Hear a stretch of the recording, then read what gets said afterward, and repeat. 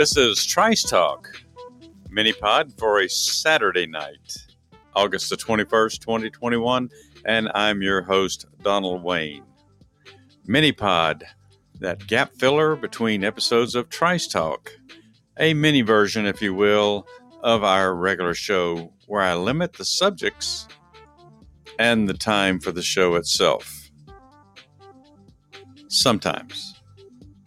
As if you've listened in the past, you know. Hey, everybody. Thanks for checking out this episode of Mini-Pod. It's Saturday night in Atlanta, Georgia. I hope everybody had a nice day today, at least as nice as possible.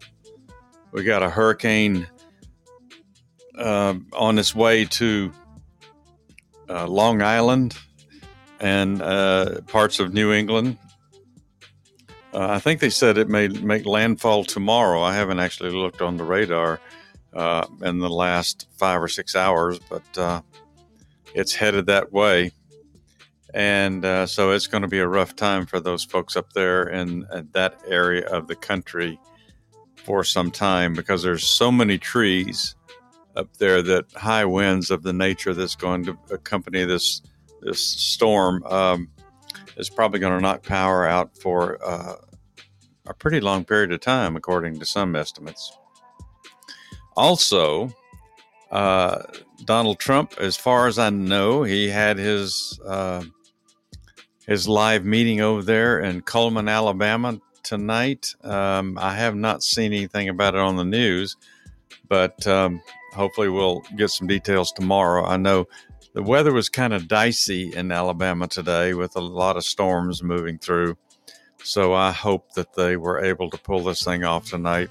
I got a feeling, though, unless it's just, constant crashing of lightning and threats of tornadoes and stuff, I don't think that's going to deter the Trump supporters, the people that wanted to go. Dennis Lee and I had tentatively planned to go a couple of weeks ago. We were even talking about it. I registered to go, but really wasn't able to, at the last minute, wasn't able to make that trip.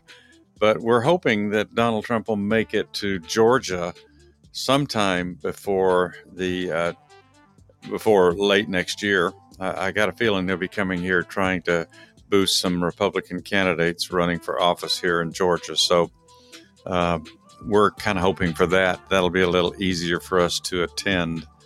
So anyway, a lot going on in the country.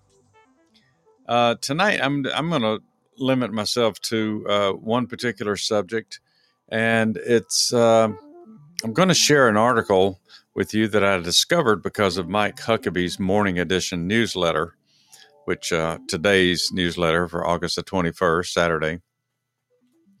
And first, I'm going to share Huckabee's brief description of the article, and then I will share the article that it references with you, which is "Diversity is not our strength, and the lie is deliberate." The article is by Christopher Bedford, as published in the Federalist. Bedford is a senior editor at the Federalist and the vice chairman of Young Americans for Freedom, a board member at the National Journalism Center, and author of The Art of Donald, which that would be Trump, not this Donald. I don't know that they would write that book. I don't know that that would be, I don't know if that'd be a hot seller on the New York Times list. Anyway, so let me go to Huckabee's comments first, and then I will move over to the article that he's referencing. Let me get this on the right. Yep, on the right thing here. So, and again, I usually talk about when I use articles from Mike Huckabee's newsletters. He'll reference usually 4 or 5, maybe 6 different articles, and sometimes he'll have a couple of paragraphs about, kind of stage you for the article that he's referencing, and he'll offer his own take on a few of the things from the article, just in case you don't get to read it. So I'm going to read that first, and his section is titled "Thought-Provoking Article." And Huckabee writes, Christopher Bedford at The Federalist and Young Americans for Freedom has a thought-provoking article that's worth reading during your spare time this weekend. It examines a saying that's become a mantra, something most people would never think to question or would be afraid to. Diversity is our strength. Bedford makes it clear that he's not criticizing diversity itself. He acknowledges the great contributions people of all different backgrounds bring and how the different skills, experiences, and viewpoints we all bring to the table can complement each other. But is the simple fact that America is multicultural and has all different kinds of people really what makes us strong? He argues that America's real strength is not simply that we're different or that we tolerate differences, but all the things we have that unify so many diverse people and common interest.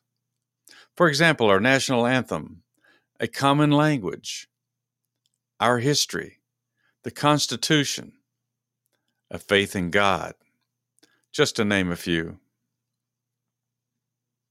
Now look at that list again. Aside from the unifying all Americans, what else do those things have in common? In recent years, every one of them has been under heavy assault by the left. I might toss in a few more, like our faith in the honesty of the election process and our beliefs in free speech, a colorblind society, and a capitalist system that offers equal opportunity for everyone, but not guaranteed equality of outcomes, or equity, as it is now known.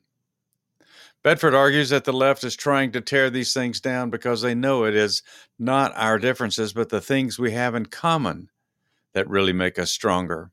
And they want to make America weaker.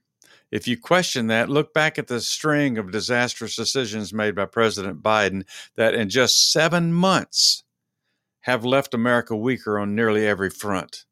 From an open border run by drug cartels to begging OPEC for oil to the resurgence of the Taliban to the aggression of China, or to the loss of respect for America by our allies. As another commentator recently pointed out, it's hard to imagine anyone making so many decisions that harmed America so badly and so swiftly, unless it was intended.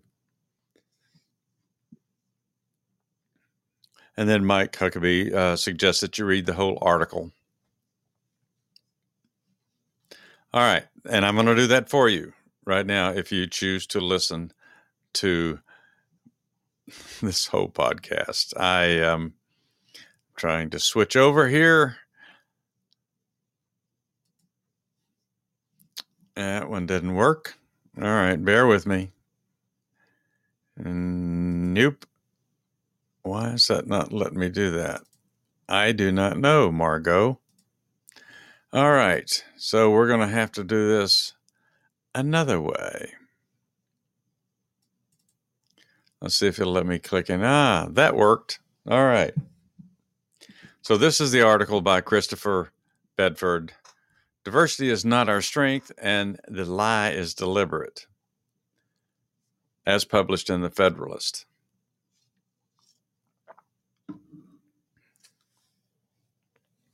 I will be posting this article too after the show on Facebook. So if you do not make it through the entire thing with me, you can check it out on Facebook at your leisure. I think there's actually it says here there's a monologue version of this article that you can find. Well, I'll post it and you can reference that. I think it's okay. All right. He writes, diversity is our strength. You've heard it over and over again, and it seems simple enough. It doesn't matter if it's not true.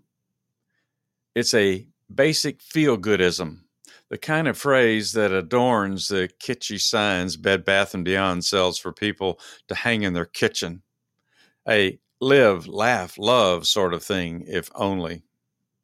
Rather, in America today, diversity is our strength, is a commanding ethos.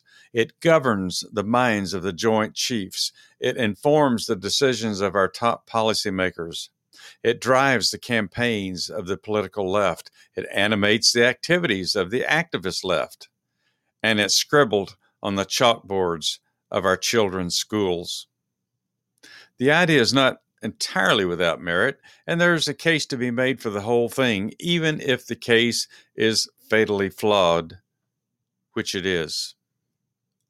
Men and women, for example, need each other, despite what some women might have heard. Our differences complement each other, literally perfectly. The young grow stronger from the wisdom and leadership of the old, while the old benefit from the strength and vitality and energy of the young. The warrior needs the philosopher if the warrior is to be at his best, and the philosopher needs the warrior to guard the philosopher's peace. The soldiers fighting right now to bring their Afghan interpreters to America before they're murdered by the Taliban can tell you a lot about the diversity of language, culture, and understanding those brave men who brought to their units and how it saved American lives over and over again. Police officers patrolling an inward-facing neighborhood suspicious of outsiders benefit from colleagues who are from that community and therefore better understand and interact with its members. Anyone who has raised or helped to raise a severely handicapped person knows that person needs them, but also maybe that they have been made better for it, more kind, more industrious, more caring, more understanding, more loving. But is that all it takes? Being different? Would a kid in a wheelchair, a skateboard punk, a nerd, an explorer, a tomboy, an older black kid, an older Hispanic kid, and a dog with a helmet make the perfect team? Maybe, but probably not. At least based solely on that description. Would they make a perfect Burger King Kids Club? Well, they might. But how? What would bring them together? Do the things that make them different also unite them? Yes, if you believe the simpleton slogans of the modern left, but in reality, the answer is no. Not one of those fictitious kids is brought together and made stronger simply because of his differences. Rather, it is their shared values and purpose, or the things that are the same, rather than those that are different or diverse, that unite them, bind them, and make them a club. In this case, it's being kids who love adventure and cheeseburgers. These are what make them the Burger King Kids Club. In real life, the differences between men and women can make us much weaker. Just see the STD rate at the Villages or Texas Tech. Or joking aside, look at the global ravages of pornography and human trafficking, or the packed orphanages and abandoned women left behind a long military occupation. but brought together in a loving family with shared values and commitments, together we create the essential building blocks of society. We all get stronger. The same goes for the young and the old, the able and the disabled.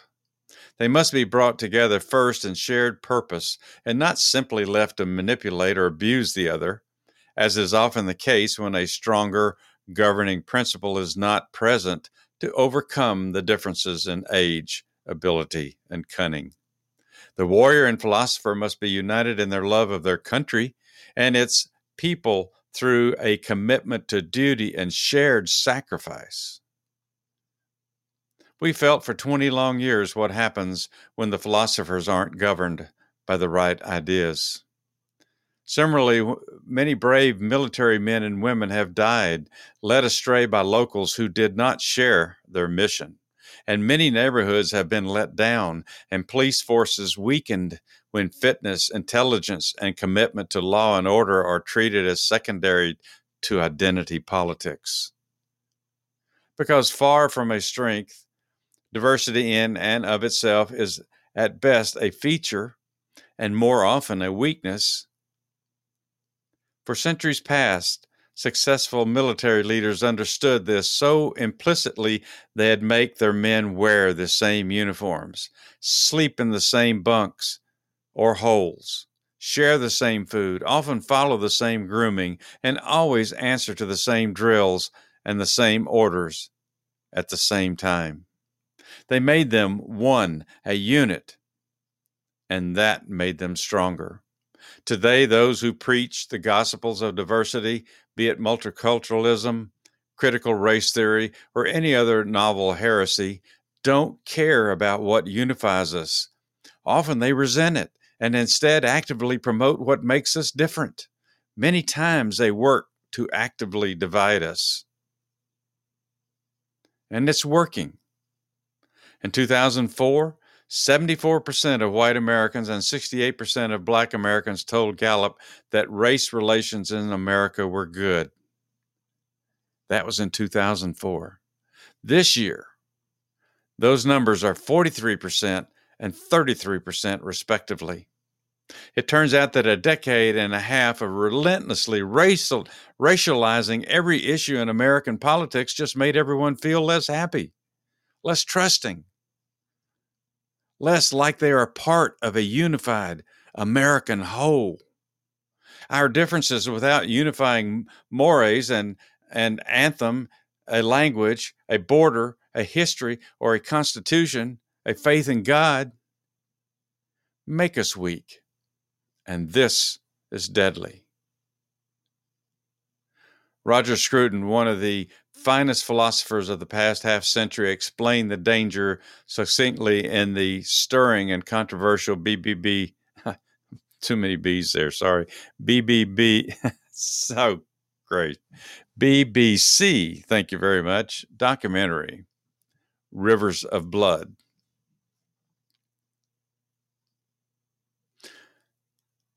This is an excerpt from that documentary. All of us need an identity which unites us with our neighbors, our countrymen, those people who are subject to the same rules and the same laws as us, those people with whom we might one day have to fight side by side to protect our inheritance, those people with whom we will suffer when attacked, those people whose destinies are in some way tied up with our own. So that's from Rivers of Blood. Back to the article. So why would they preach otherwise? The correct answer, sadly, is the simplest: to make us weaker. The left is obsessed with making us weaker. A strong, unified, united America is, in their minds, a great evil. They love that a strong, united America once smashed fascism. That's okay in their minds. But the patriotism, the religious values, the martial order, the industry, the mining, the things that propel us to victory, they don't want those. They think it was just Rosie the Riveter girl power liberation or Mexican immigrants manning the jobs our boys left behind. Both of those contributed to the war effort, no doubt. But they contributed far more in the myth of World War II the left prefers over the reality.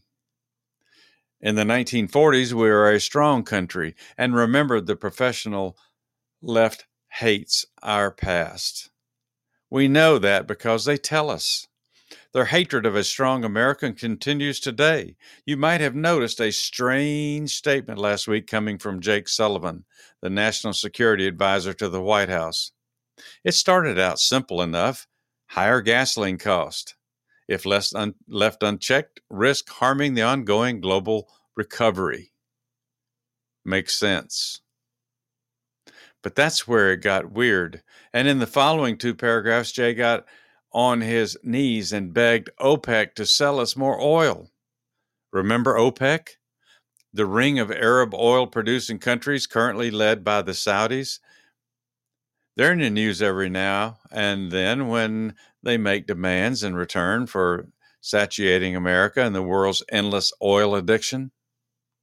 A couple of things stand out here. For one, why do we need oil from OPEC right now? It's not 1973 anymore. When President Joe Biden came in office, we were energy self-reliant. The Trump administration had seen to that, but since coming into office, our new president canceled all future contracts on federal lands and scuttled the Keystone Pipeline, which would have brought oil from Canada and supplied 11,000 American jobs in the process. Why did they scuttle the pipeline? They claimed it was for global warming purposes, to fight climate change and such. That's all good and great, but nothing about this actually reduces our need for oil. So here we are, 7 months later, begging a cabal of Islamic fundamentalists to sell us more of it. Does it really make a difference to the atmosphere if the oil is pumped in foreign deserts versus the American heartland? Or how about the pumping of it in Russia? That's where the Nord Stream 2 pipeline begins, snaking all the way into Germany.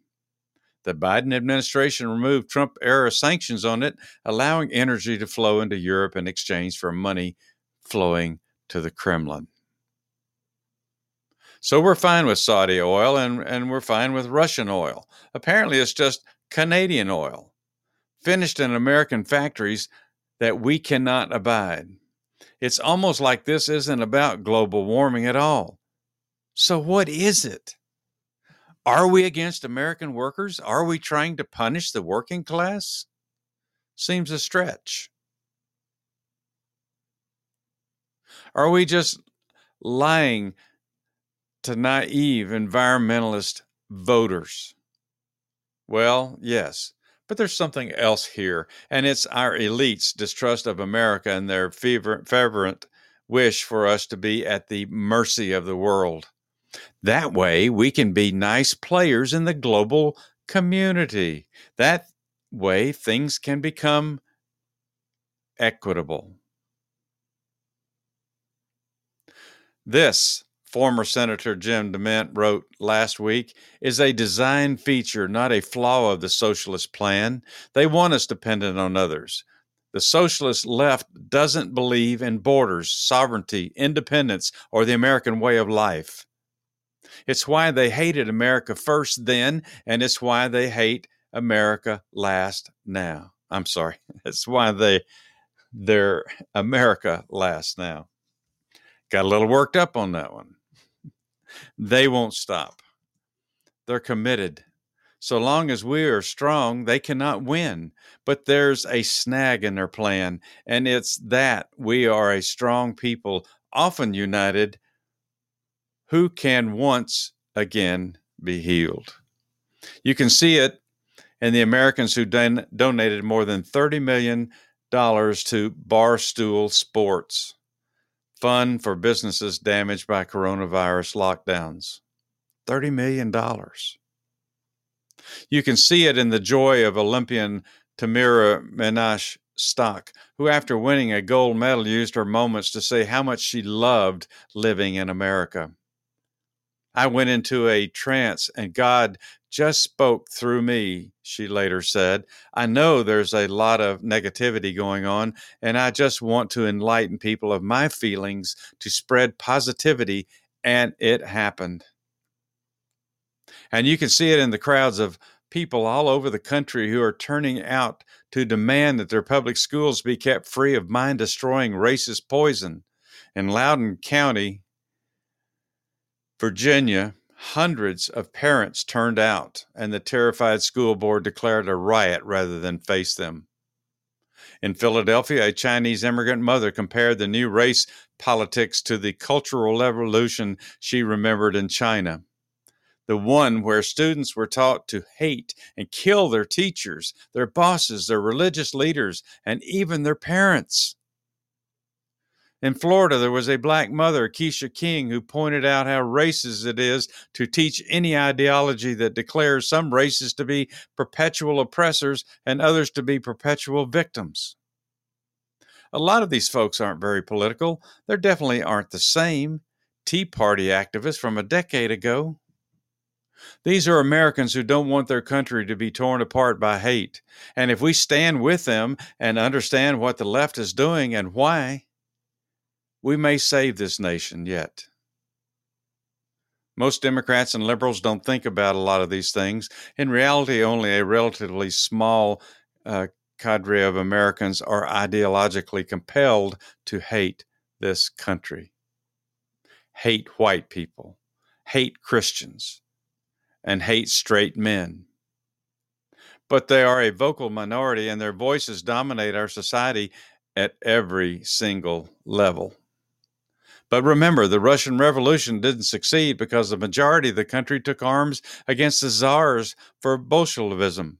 And the American Revolution didn't succeed because the majority of the country fought to overthrow the British and declare independence. In both cases, as in most, loud and fanatically committed minorities changed the world. And it could happen here.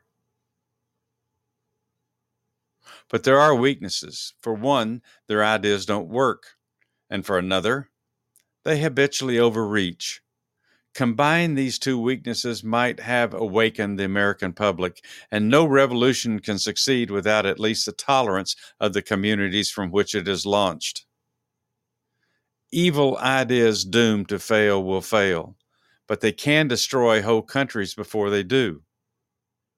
Let's not let that happen to us, because our world, our inheritance, and our children's inheritance is right here, right now, and it needs to survive.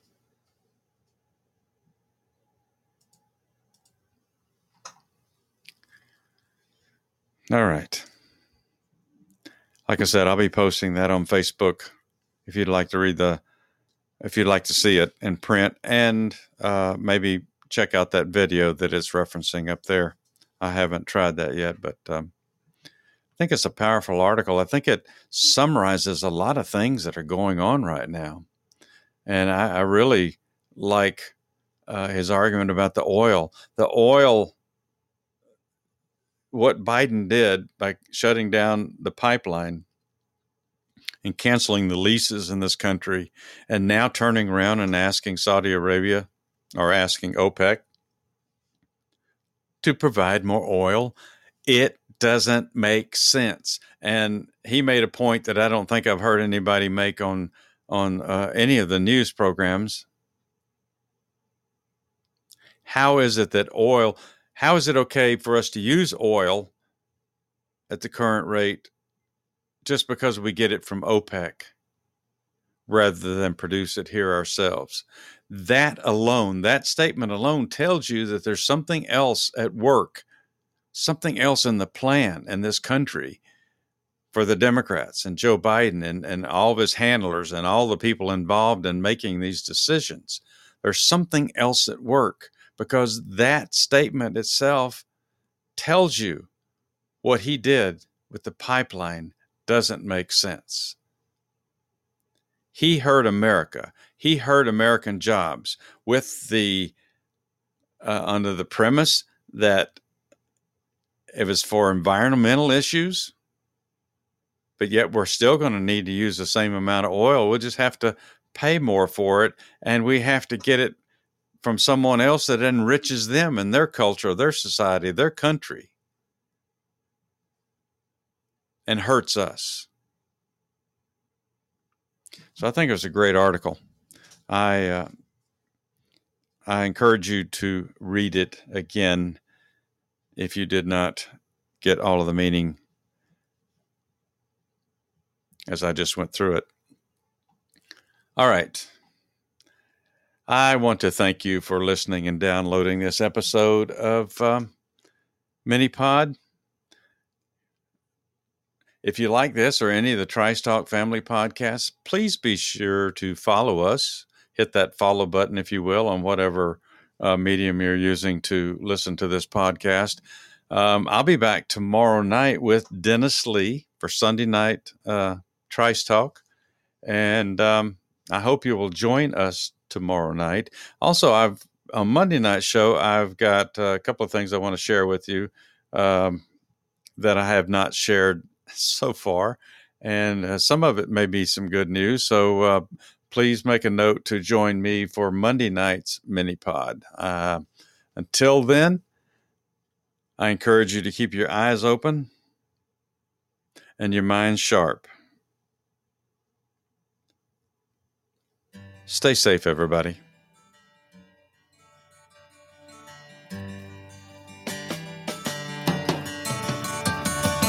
He had white horses and ladies by the score, all dressed in satin and waiting by the door.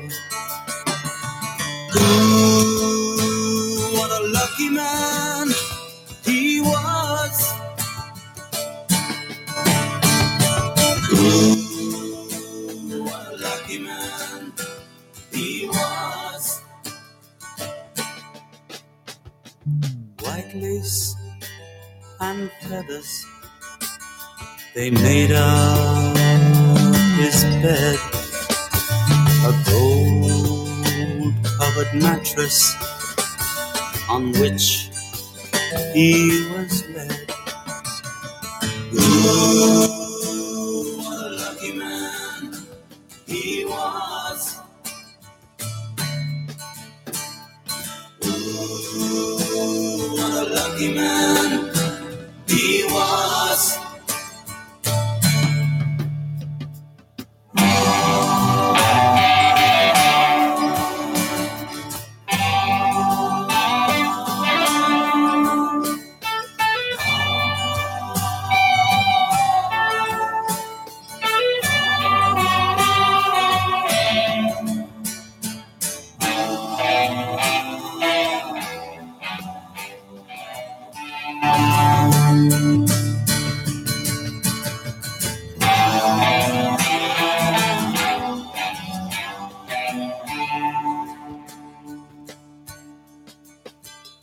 He went to fight wars for his country and his king, of his honor and his glory.